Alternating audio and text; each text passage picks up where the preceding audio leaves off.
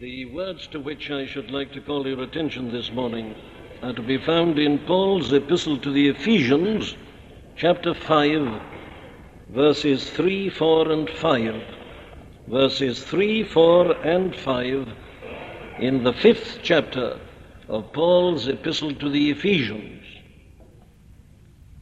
But fornication and all uncleanness or covetousness, let it not be once named among you, as becometh saints, neither filthiness, nor foolish talking, nor jesting, which are not convenient, but rather giving of thanks.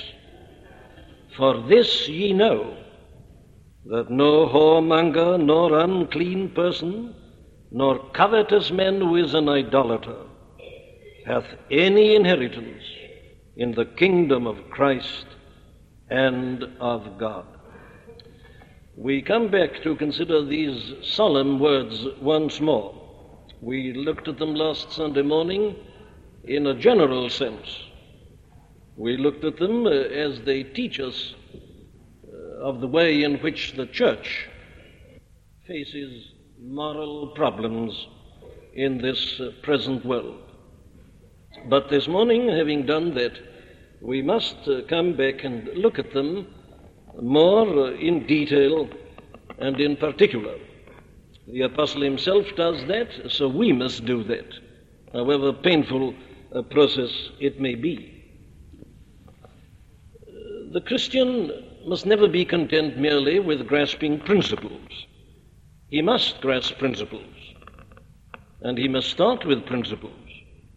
So much of the trouble, it seems to me, in the church today is due to the fact that people don't grasp principles. They miss the wood because of the trees. But it's, on the other hand, equally dangerous to be content with principles only. We are meant first to grasp the principles, and then we are meant to apply them in detail to every action, aspect of our Christian life and living. Now, that is something which we must hold in our minds. Every part of our life is to be governed by our Christian principles and by our Christian faith. Everything. You notice how the apostle comes down to details, and he covers the whole of life. Or, putting this positively, we must never lose sight of the fact that the ultimate object of Christianity is that we should be holy and that we should walk before God blameless in love. Now the apostle has told these Ephesians that at the very beginning of his letter in verse 4 of the first chapter, according as he hath chosen us in him before the foundation of the world, that, in order that we should be holy and without blame before him in love. That is the end and the object of the Christian faith. It is to prepare us to walk before God in this world and to spend our eternity in the presence of God. And if we lose sight of that, well, then our Christianity, so-called, is utterly and entirely in vain. And what the apostle is doing in this great section is to show these people how they are to become holy and to walk before God in love, in this holiness and in this purity. And therefore it behoves us to look at and to examine what he says. He adopts his usual formula. We've seen that from the 17th verse in the 4th chapter, that he's got a formula which he always uses. And it's this. He first of all tells us what we mustn't do. He then tells us what we ought to do. And thirdly, he gives us a reason for all this. He never fails to do that. There are always those three elements. Things we mustn't do, things we should do, and the reason why. We are not treated as children. We are not treated as machines. We are to know what we are doing. And a Christian who doesn't know why he or she should be living the Christian life is a very poor Christian indeed. If you're fighting against it and don't understand it and Wish you hadn't got to live like this. Well, it's just a betrayal of the fact that you've never understood the first principles of the gospel. There is always a reason for everything that we are told not to do, everything we are told to do. Very well, let's adopt the apostles' classification. There are certain things which, as Christians, we are to avoid and to renounce completely. We are to have nothing to do with them. What are they? Well, let me read to you again this awful, terrible list. Now, let's remember this. The apostle here was not trying to reform the world. He was writing to Christians. These words are addressed to members of the church at Ephesus and other churches. This is not general moral advice to the world outside. These words are addressed to Christians. And therefore we deduce that Christians need such words to be addressed to them. And God knows that is still the case. So this is not, I say, the church's general moral program in which he can join with the world and the state in trying to clean up society, not a bit of it. This is addressed to the church. And these are the things which, as Christians, we are told that we must renounce and avoid completely and entirely. Most of these words explain themselves and need no comment, but some of them need a little comment. Here they are. First and foremost, fornication. And all uncleanness. Every form, every type, every suggestion of it is to be avoided. Uncleanness. We'd have nothing to do with it. Not only the specific thing itself, but all uncleanness. We must work that out for ourselves. How prone we are at times to think that things done in the mind are not as bad as things done in actual practice. But all uncleanness, every form and type of it, is just to be banished out of our lives. Then we come to the next, which is covetousness. This means, of course, avarice, love of money. Love of money as money. Love of money partly for itself and partly because of what it can do for us. The things we can buy with money, the things we can procure with money, the things we can do if we've got money. The love of all that, money and all that money represents and all that money can do and achieve, that's the thing he's condemning under the word covetousness. We are to have nothing to do with it. We are to leave it alone. It belongs, he says, to the old life, but has nothing to do with the Christian life. Covetousness. Then the next word you notice is the word filthiness. And what's this? Well, it means, for one thing, obscenity. Anything that is obscene in speech. But it doesn't stop at that. It includes everything that is vile or disgusting in speech or in conduct. And it's a good word that the authorized translators have used here. How expressive it is. Filthiness.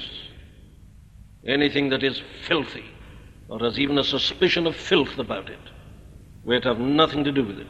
Anything that is shameless and ugly and polluted. Filthiness. Doesn't belong at all, says the apostle, in the Christian life. Then we come to another one, foolish talking. What does this mean? Well, this means empty, frivolous, senseless, thoughtless, foolish and sinful talk and speech. Now, it's interesting to notice that he puts that into this list. The other things are so foul and revolting. But you see, he puts this into the same list, foolish talking. that kind of empty, thoughtless chatter, babbling. That doesn't belong, he says, to the Christian. The Christian's talk must never be empty. It mustn't be senseless. It must never be frivolous.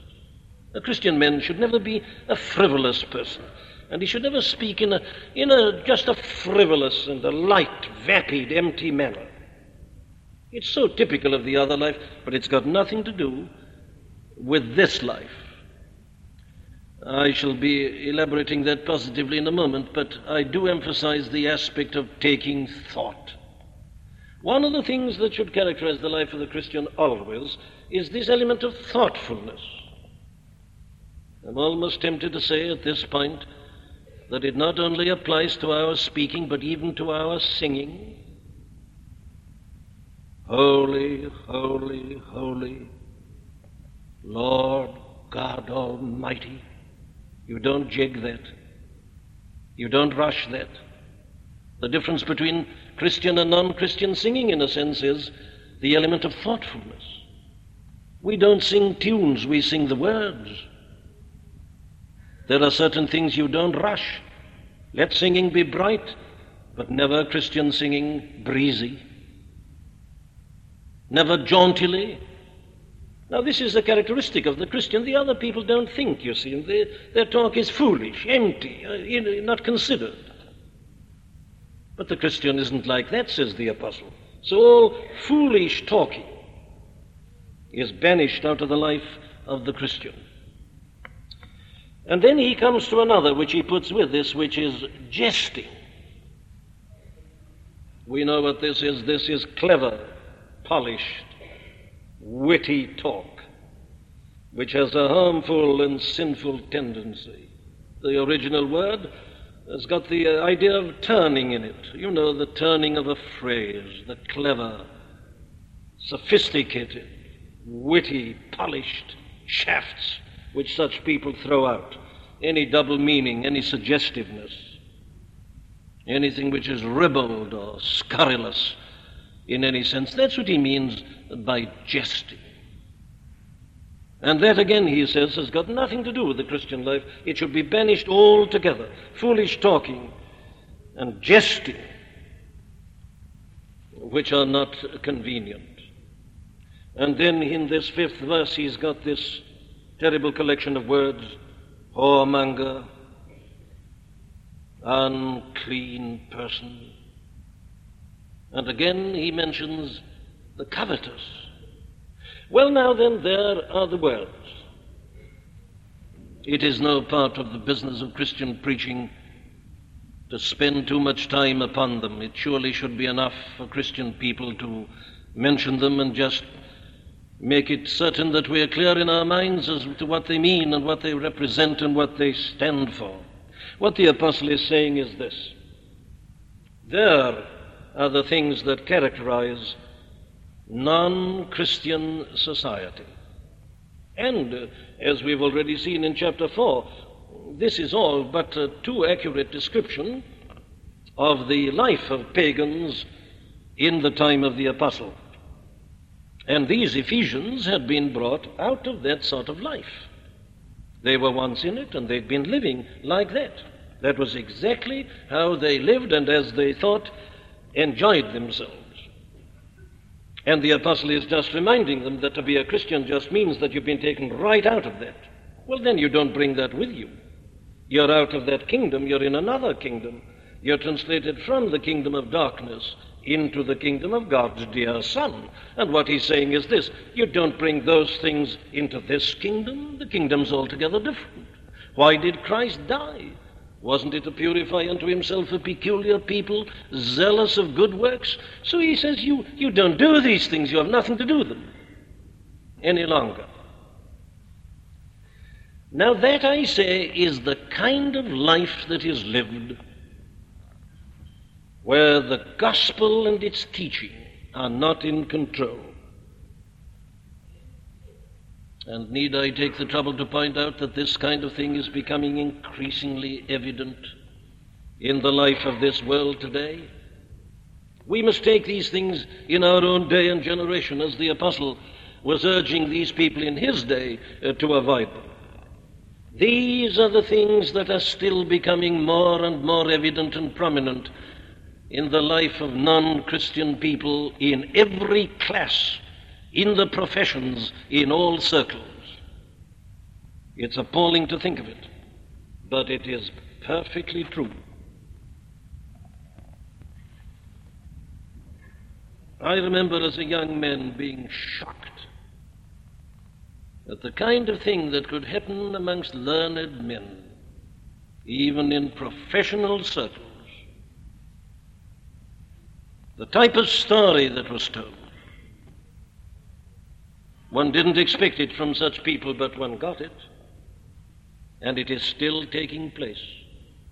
This foolish talking and jesting, the telling of stories, that horrible phrase, "Have you heard this one?" And how men collect them and take trouble to remember them. The foolish talking, the jesting, the suggestiveness of it all. But now the point is, as the apostle says, that all that is to have no place in the Christian life. And yet isn't there a danger of this coming into the Christian life? Oh, but you say, they wouldn't tell such ribald, such unclean stories. I know they wouldn't, but the apostle says that foolish talking is not to come in any shape or form. And yet how often does it come into Christian work? And it seems to me to be coming more and more into Christian work. Why should it be regarded as an excellent bit of technique for a speaker on a Christian platform to start with a joke? But that's the sort of thing that surely is coming in increasingly. And very often a story is told which hasn't the remotest connection with the gospel. But it's told simply, as we are told, to make contact with the congregation. I once took part in an anniversary service in a certain part of this country. It was a great rally. There were about 1,800 people there. And I had to sit and listen to the first speaker, who, without any exaggeration, for a quarter of an hour, simply told the people a number of stories. And I couldn't see the remotest Christian application in any one of them, and indeed he didn't even try to apply them. And the people were roaring with laughter, greatly enjoying themselves.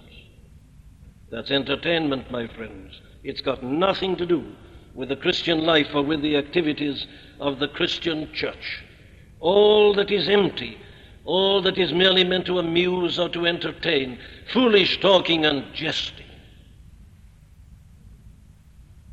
there's no place in the Christian life and in Christian conduct and amongst Christian people. And it would be a very good thing if every Christian in this congregation took a resolution never again to introduce that horrible phrase, "Have you heard this one?" Doesn't belong to Christianity. Though you may leave off and leave out that which was grossly offensive, you're still using the same terminology, the same kind of technique. Christians don't tell stories to one another. They've got something much better to say to one another. That's what the apostle is saying.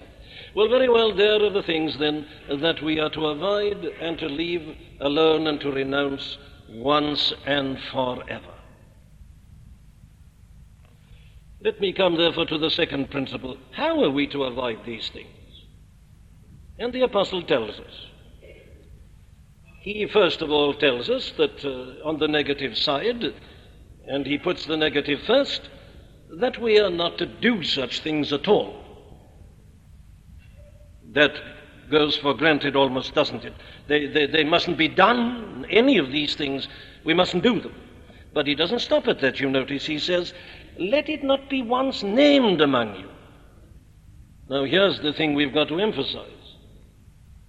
You mustn't even mention it. You mustn't hint at it. You mustn't come anywhere near to approaching it. Not only must you not do these things, says the apostle, don't talk about them, don't mention them. They're unmentionable. They shouldn't come in at all, in any shape or form, either in your speech or even in your thought. Now, we've got again to work this out in terms of our own modern position. You see, the apostle was writing in an age when they hadn't got daily newspapers and the wireless and the films and the radio and the television and all the rest of it. And in those days you were confined to speech in this matter of propagating such ideas and thereby leading to sinful action in practice. So he puts it in these terms: let it not be once named among you. Don't mention it. Never bring it in anyhow, in any shape or form. But now I say, we've got to work this out in a slightly different, indeed in a greatly different context. And if it was difficult for Christian people then, well, what is it like now? There is a sense in which it's true to say that it was never more difficult to live the Christian life in its fullness than it is today. I don't mean by that that people are more sinful. They were doing all these things before. But what I'm saying is this, that the Christian is surrounded by all this in a way that he wasn't in those days. It was then mainly a matter of speech. So we must look first at his principle, which is this. We are to avoid in every shape or form anything that in any way is likely to make us do any one of these things: fornication, uncleanness, and all the rest of them. Now, the whole art, the whole strategy of Christian living is to watch temptation at the beginning. If you let temptation get the slightest foothold in you, you're more or less finished. It's the preliminary onslaught that you're to meet. That's why he says, let it not be so much as named amongst you. If you want to stop doing these things, says the apostle, stop talking about them. And if a man is in the company and he just insinuates a remark, he started a process at once. Now, don't do it. Stop it. Cut that off. Start at the beginning. If you watch the beginning, well, then you won't have so much trouble. Now, that is what makes it so difficult for the Christian at this present time in this world. So we must work out this principle. We are to keep clear of everything and anything that in any way does us harm and tends to incline us in the direction of these things that don't belong to the Christian life. So you see, we shall be fighting all along the line from the moment we get up in the morning until we go to sleep at night, because the whole world is shouting these things at us. And how does it do so? It does so in its newspapers. And you start with your newspaper in the morning, perhaps at your breakfast. Let it not be once named among you, says Paul. Yes, but it will be named on the front page probably. Even in days of crisis and difficulty such as this, look at the things that are being not only whispered, but being shouted at us as if they mattered or were of any importance to anybody. But there it is. We've got to avoid it in the newspapers. You've got to read your newspaper with discrimination. You've got to avert your eyes from certain things. You've got to be abreast with the news. You've got to be an intelligent citizen. You therefore must read your newspaper so that you can vote intelligently. But as you read, you've got to avert, keep yourself to the things that matter, and avoid all others, and discourage them for all you're worth. Magazines, likewise. You look at a railway bookstall, and you'll see them, and you'll see their suggestiveness, and watch people buying them. Magazines that by their very title tell you what they are. For men only. Why for men only? Well, there's something wrong there. And look at the photographs and the advertisements. Avoid them, says Paul. Have nothing to do with them. Leave them where they are. Turn your eyes away. Plays, films, things that come over on the wireless, television. Oh, I needn't keep you, my dear friends. You know what I'm talking about. These are the things that are being suggested and whispered, the foolish talking, the jesting, the cleverness, the suggestion, the innuendo. Do you want to make the fight more difficult for yourself? Do you think you really can stand up to the devil and to the lusts that are within you? Well, then do what the apostle tells you. At the end of the 13th chapter of the Epistle to the Romans, he says, make no provision for the flesh. And if you look at things like that and read them, you're making provision for the flesh. and don't be surprised if you fall. Have nothing to do with it. Let them not be so much once as named amongst you. Have nothing at all to do with them. Nip them in the bud. Stop at the beginning. Don't have any interest at all in them. And go on to the books and the novels. And yes, have you noticed recently also the biographies? Biographies are being increasingly published one after another, in which revolting details are being revealed, which are of no value and of no uplift to anybody at all. But there is a delight at the present time in pornography, and people delight in the unsavory and the unseemly. Well, what the apostle is really urging us to do is this. He says, have nothing to do with it. Avoid it in toto. If there is a suspicion of a lack of cleanliness in the thing, don't look at it. You can do without the knowledge and the information. Oh, you say, I'm a student of sociology. I'm interested in this. Well, give up your interest, I say. To the pure, all things are pure. But if you're not pure, even good things can become bad. The whole emphasis of the apostle is that we must have nothing to do with these things. Let them not even be named once among you, as becometh saints. Keep as far away as you can from all these things. And then he goes on to tell us how to do this positively, because we're not merely left in a negative condition. He says, let these things not be once named among you, and then neither filthiness nor foolish talking nor jesting which are not convenient, but rather, here's the positive, what we are to do. Giving of thanks. Now what does this mean?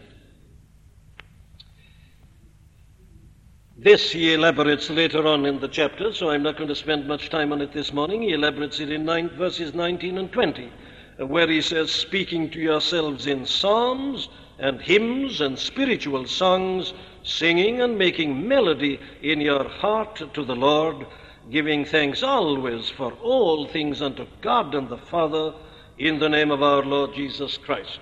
Now, let me remind you again that the apostle is here dealing with what happens amongst Christian people in the Christian circle. He's not telling us here how we are to talk and to conduct ourselves with non-Christians. It applies, of course, up to a point there. But this is specifically how we conduct ourselves amongst ourselves as Christians. And you notice that he puts it like this, but that we are to give thanks. Not to mention these other things in any way, but rather giving of thanks. What does this mean? Well, let me put it in this form. The Christian, you know, is not to be dull.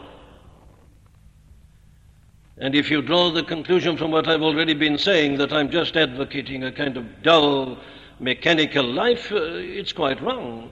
The Christian is not to be a dull and a morbid and an uninteresting person, not for a moment. He's never to be guilty of jesting and smartness and cleverness. No. But that doesn't mean that he's got to be dull or pompous or uninteresting. No, the Christian is one who's to be giving thanks. Well, that means, of course, that he's one who is to express joy and happiness in his life. He's a man who's got a profound sense of gratitude to God and to the Lord Jesus Christ within him. He's a man who wants to be giving thanks. So we must get rid of all notions of dullness, and of course that is where a false Puritanism has so frequently done harm.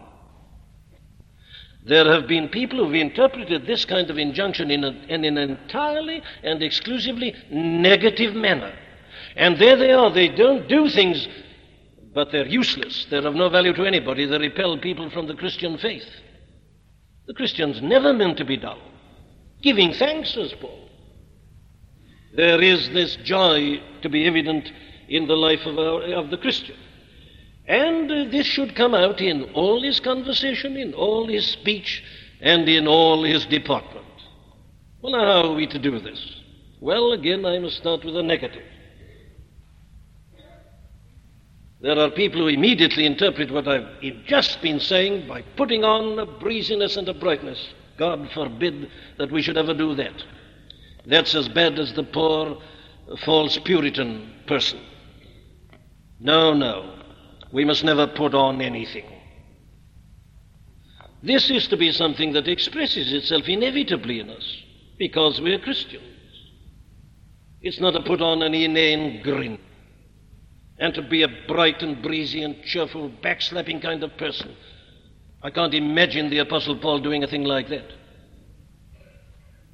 No, and neither, let us remember, does it mean that we use glib catchphrases and cliches. You know, there's a type of person who, finding this phrase here which says, rather giving of thanks, constantly when you're talking to them, they keep on jutting in the words, praise the Lord. Praise the Lord. Now, that isn't what is meant by giving of thanks. It isn't catchphrases. It isn't cliches. It isn't just using expressions which come lightly off the lip. No, no, no, no. It's something profound. It is something that expresses the depth of being and of personality. And then a man isn't conscious of it, and he doesn't do it by rote. He doesn't do it mechanically. There's nothing mechanical about this Christian life. This is a change of heart. This is a new nature. And it comes out in that way.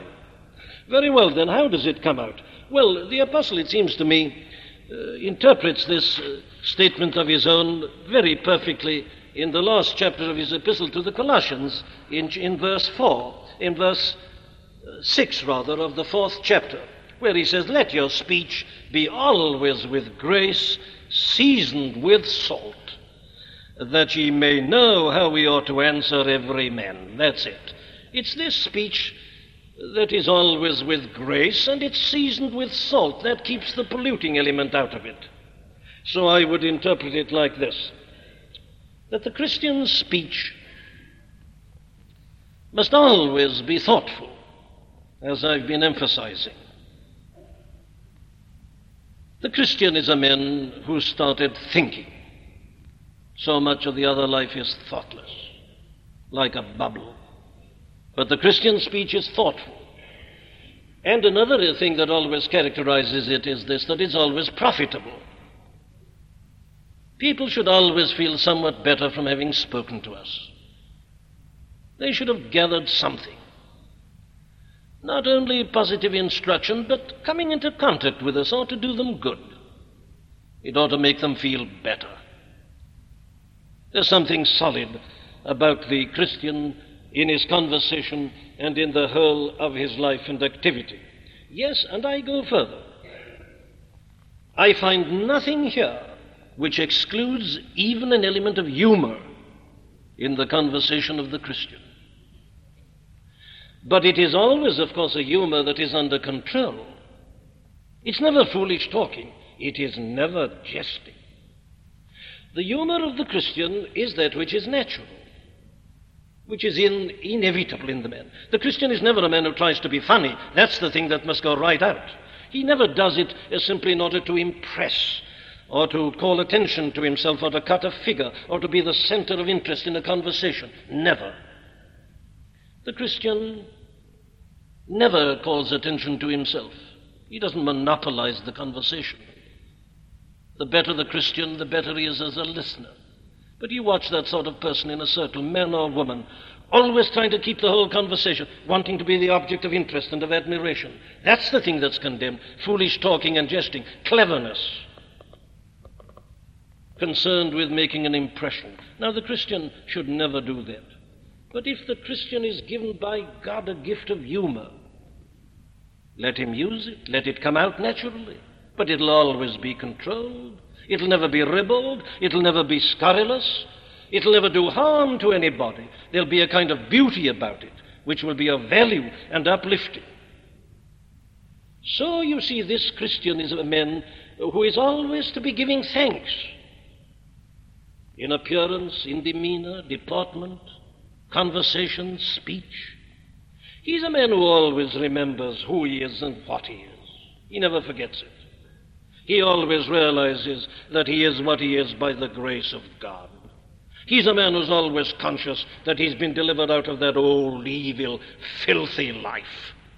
That life of the world with its clamor and its emptiness.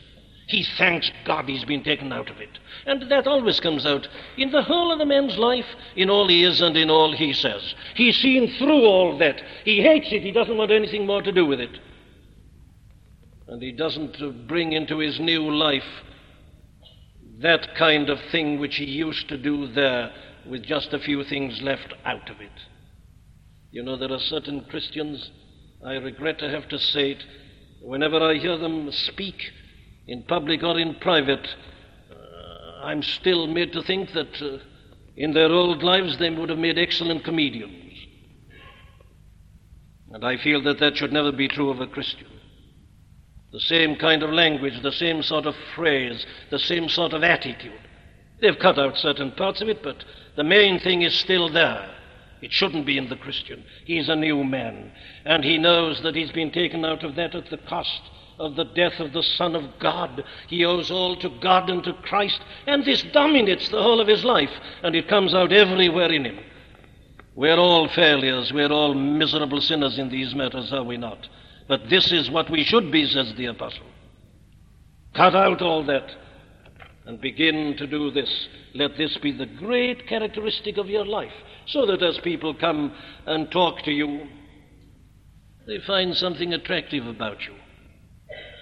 They feel there's something clean and pure, something uplifting, something intelligent and thoughtful, profitable.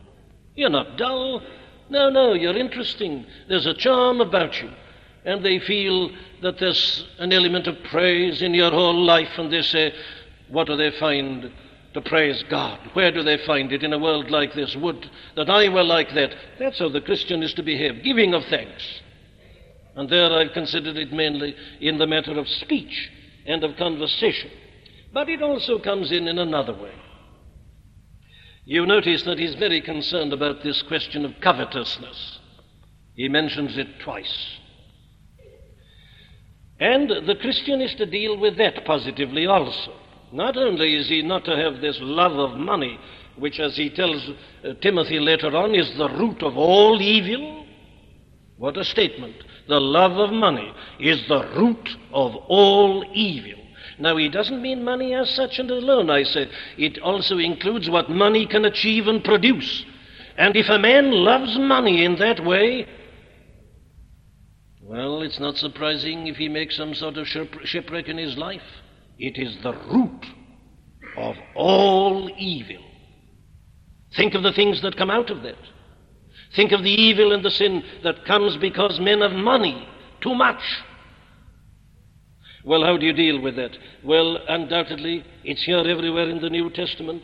The way to avoid that particular snare and danger is to put your money to right use. Give thanks to God through your money. Show your gratitude to Him by supporting everything that belongs to Him and His kingdom. That's the way to avoid it. If you feel this thing is worrying you, well, then I say kill it by giving the money in a right cause. Now, I'm not saying that a man should give away all his money. The New Testament doesn't say that. Many a man has done that, you know, and that's an easy way out. That's a way of evading the problem. What the New Testament says is this, that we are to be stewards. And a steward isn't a man who gives it all away. No, a steward is a man who uses it in the right way. Doesn't put it to a wrong use, does put it to a right use. He doesn't give it all away. He can't be a steward, then there's nothing to look after. But this is the way to kill covetousness. To use this to the glory of God as an expression of your thanksgiving and praise to God for all that He's done to you, for His sending of His dear Son to die for you and to deliver you out of that old life that was so foul and so evil, so superficial, so useless, the life of the world. Well, there is the second thing. We've been told what not to do, we've been told what to do. And then we are told why we must do the negative and the positive. The reasons are perfectly plain. I have but to hold them before you.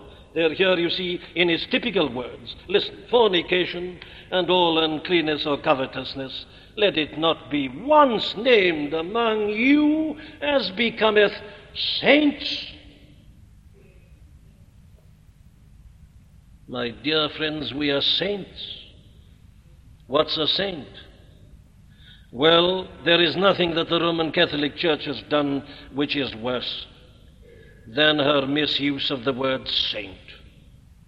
According to that view, as you know, only certain Christians are saints, and you canonize them. and you say Saint so-and-so, it's an utter lie. Every Christian is a saint, every one of us. The letters are addressed to the saints at Corinth, saints in all the churches, as becometh saints, he says, to all these church members. Every one of us is a saint. Let us denounce and deny that Roman Catholic error, that Roman Catholic lie. Well, what is a saint? Well, the meaning of the word is that you're a holy person. A saint is a person that has been set on one side by God for his own pleasure and for his own use. It's the same word exactly as you get in the Old Testament, if you read your books of Exodus and Leviticus and so on, about the holy vessels that were to be placed in the tabernacle and on the altar. They were called holy vessels. What does that mean? Well, it meant this, that you didn't use those vessels for anything but that. You didn't use them for your ordinary cooking or for your ordinary eating and drinking. Holy, separated, set apart, put there for this peculiar purpose and for God's own use. That's what a saint is. And you and I are saints. We've seen already in verse 1 that we are dearly beloved children of God. Yes, but we are saints for that reason. We are God's own peculiar possession. He has set us apart for himself, for his own joy and delight, his own pleasure. That's what a saint is. And every single Christian is a saint. Well, says the apostle, realize that you are a saint. Remember who you are. Say it to yourself the first thing in the morning. Say it as you're traveling to your office or your work, in your car or in the tube or on the bus or whether you're walking or cycling. Say to yourself, I'm a saint. I'm a separated person. I'm in the world, but I'm not of it. And there are certain things, therefore, which I must never do or even dream of doing. I mustn't look at them. And then, you see, he brings it out by these second words, as becometh saints. And then this other expression, which are not convenient. What do they mean? Well, what he means is this. He says these things don't become the saint. They don't fit into the saint. They're not befitting. They're not seemly. And here again the picture that is in his mind is a perfectly familiar one. And we all should see it at a glance. As becometh. There are some people who don't address in a manner that's appropriate to who they are and what they are. If you saw a very old lady dressing herself as if she were 20, you'd say it's not becoming. And it isn't becoming.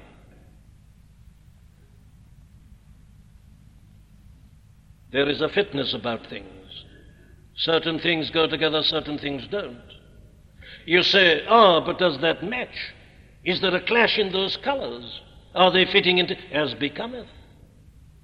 That's what he's saying. He's using an illustration from the world of dress. And he says, these things don't become the Christian. They don't fit in. They're not convenient. There's a horrible clash. The man of the world watches a Christian going into a place he shouldn't enter. He says, do you see what that Christian man's doing? And even the man of the world is shocked and amazed. Even the man of the world recognizes the hypocrite. He knows that that kind of conduct doesn't fit with that man's profession. And so the apostle tells us to realize and to remember who we are, and to be certain always that all we do fits in with, matches what we are and what we claim and profess, as becometh saints. And then he goes on and condemns covetousness because it is idolatry. And there is no more terrible or horrible sin than idolatry. It means that you make a god of something, and you worship that god. And he says that covetousness is idolatry. You'll find that repeated many, many times in the New Testament. But it doesn't matter what it is. Anything that you and I tend to set up as the big thing, the central thing in our lives, the thing about which we think and dream, the thing that engages our imagination, the thing we live for, the thing that gives us the biggest thrill, if it's anything but God, it is idolatry. And it's for every one of us to examine ourselves. There are people who worship money and what it can do and bring and get. There are people who worship status and position. There are people who worship their own brains and ability. There are people who worship their own good looks. It's idolatry. And it is the ultimate sin. There is no more terrible sin. We are meant to worship God and to worship God alone. And there is but one God, and He recognizes none other. God forbid that any one of us should be worshiping or giving ourselves to anybody or anything save the only true and living God. Well, I leave it at that this morning. The apostle has more to say, which is alarming and terrifying. We leave it there. That's enough for us. We are saints, set apart for God, meant to live to Him and His glory, to worship and to praise Him alone. Let us ever remember that. And remembering it, let us realize that certain things are incompatible with that, and that we are to renounce them forever, avoid them and evade them in every way conceivable, and positively live a life which is a constant expression of thanksgiving unto God, who has had mercy upon us, and who, while we were yet sinners and ungodly and vile and enemies, gave His only begotten Son, even unto the death of the cross, that we might be rescued and redeemed, and have a share in His own eternal inheritance. Amen. We do hope that you've been helped by the preaching of Dr. Martyn Lloyd-Jones. All of the sermons contained within the MLJ Trust audio library are now available for free download. You may share the sermons or broadcast them. However, because of international copyright, please be advised that we are asking first that these sermons never be offered for sale by a third party. And second, that these sermons will not be edited in any way for length or to use as audio clips. You can find our contact information on our website at mljtrust.org. That's mljtrust.org.